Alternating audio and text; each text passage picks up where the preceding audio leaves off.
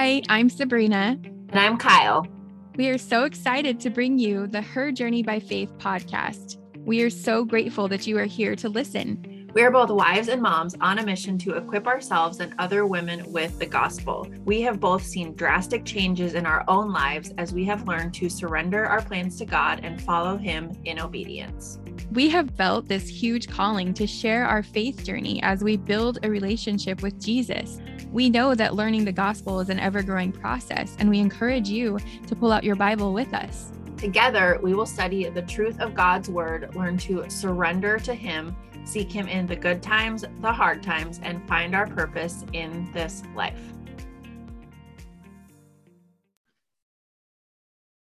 Hey everyone, welcome back to the Her Journey by Faith podcast. I am Sabrina, and this week I am excited to bring you guys another Bible verse breakdown.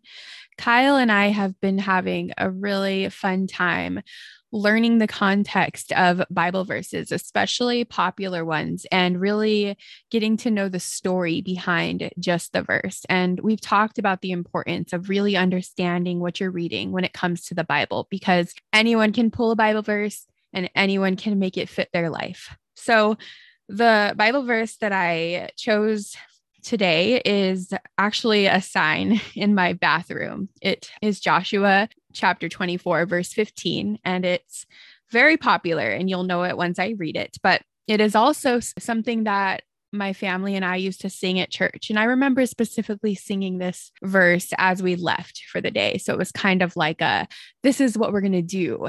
But I'm excited to share a little bit more with you as far as what that means, this Bible verse means, because it was really, I was taken back when I read the actual story surrounding the Bible verse and realized the importance of it back then. So the Bible verse, I'm going to pull it up now.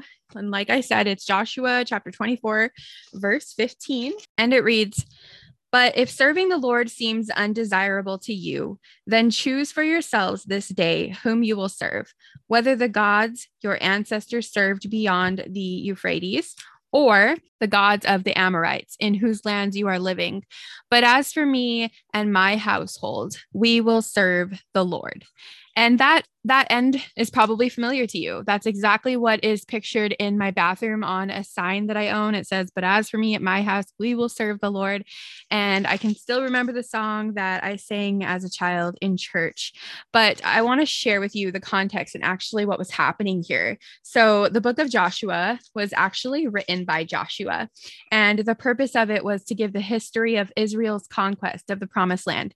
Now, the Israelites are still trying to get to the Promised Land. Moses has passed away, and Joshua has been taken as the new leader to help them get to the Promised Land. The setting is actually at the Promised Land, which was, it says here, occupied the same general geographical territory as modern day Israel. So, and the audience is the people of Israel. So it is the Israelites. This Bible verse is often, like I said, hung in many families' homes, maybe sung, maybe said. It is a family's pledge to say that they are going to serve God. And while we are using that very last end, the tail end of this verse to say that we are serving God and our family it isn't wrong, but the context really does have a different meaning during Joshua's time. So just to give you a little bit of a background of what's happening here. And of course, this is all paraphrased. I highly encourage you to read through Exodus and the Israelites' journey and Moses. But the Israelites had failed in their ability to really follow God's covenant. And they ended up worshiping idols, and they questioned God throughout their journey, and they lacked trust in God. And when they actually came to the Promised Land, they refused to go because they didn't trust that God would complete their covenant. These people end up dying in the wilderness. And fast forward about 40 years, Moses is then passed away. And Joshua at this point calls the people of Israel together to renew the covenant with God and offers them a choice to serve God or serve the gods of the people around them, like the past Israelites had done. So it's kind of like he gave them the choice at this point to say, are you going to repeat what your ancestors did, Or are you going to continue to trust God and be in this covenant with him and enter the promised land and obey him? And this is where this verse comes in. And I just want to read it again, but with a little bit more before. I'm going to start with Joshua chapter 24, verse 14, and I'm going to read through the 17. It says, "Now fear the Lord and serve him with all faithfulness. Throw away the gods your ancestors worshipped beyond the Euphrates River and in Egypt, and serve the Lord.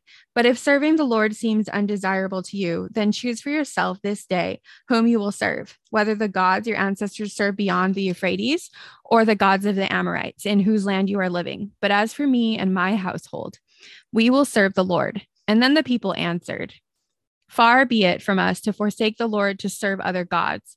It was the Lord our God himself who brought us and our parents up out of Egypt from the land of slavery and performed those great signs before our eyes. He protected us on our journey and among all the nations through which we traveled." So the people really did express their good intentions, which was to serve God and let go of what their ancestors had done. Before I move on to the life application, I just really want to reiterate that in this passage, what's really happening is the people are boldly claiming that they would never forsake the Lord. They wanted to follow God throughout Joshua's lifetime and future leaders as well. And if you read in the Bible, even with their good intentions, you will learn that the people didn't keep their promise. Sadly, what they said didn't happen.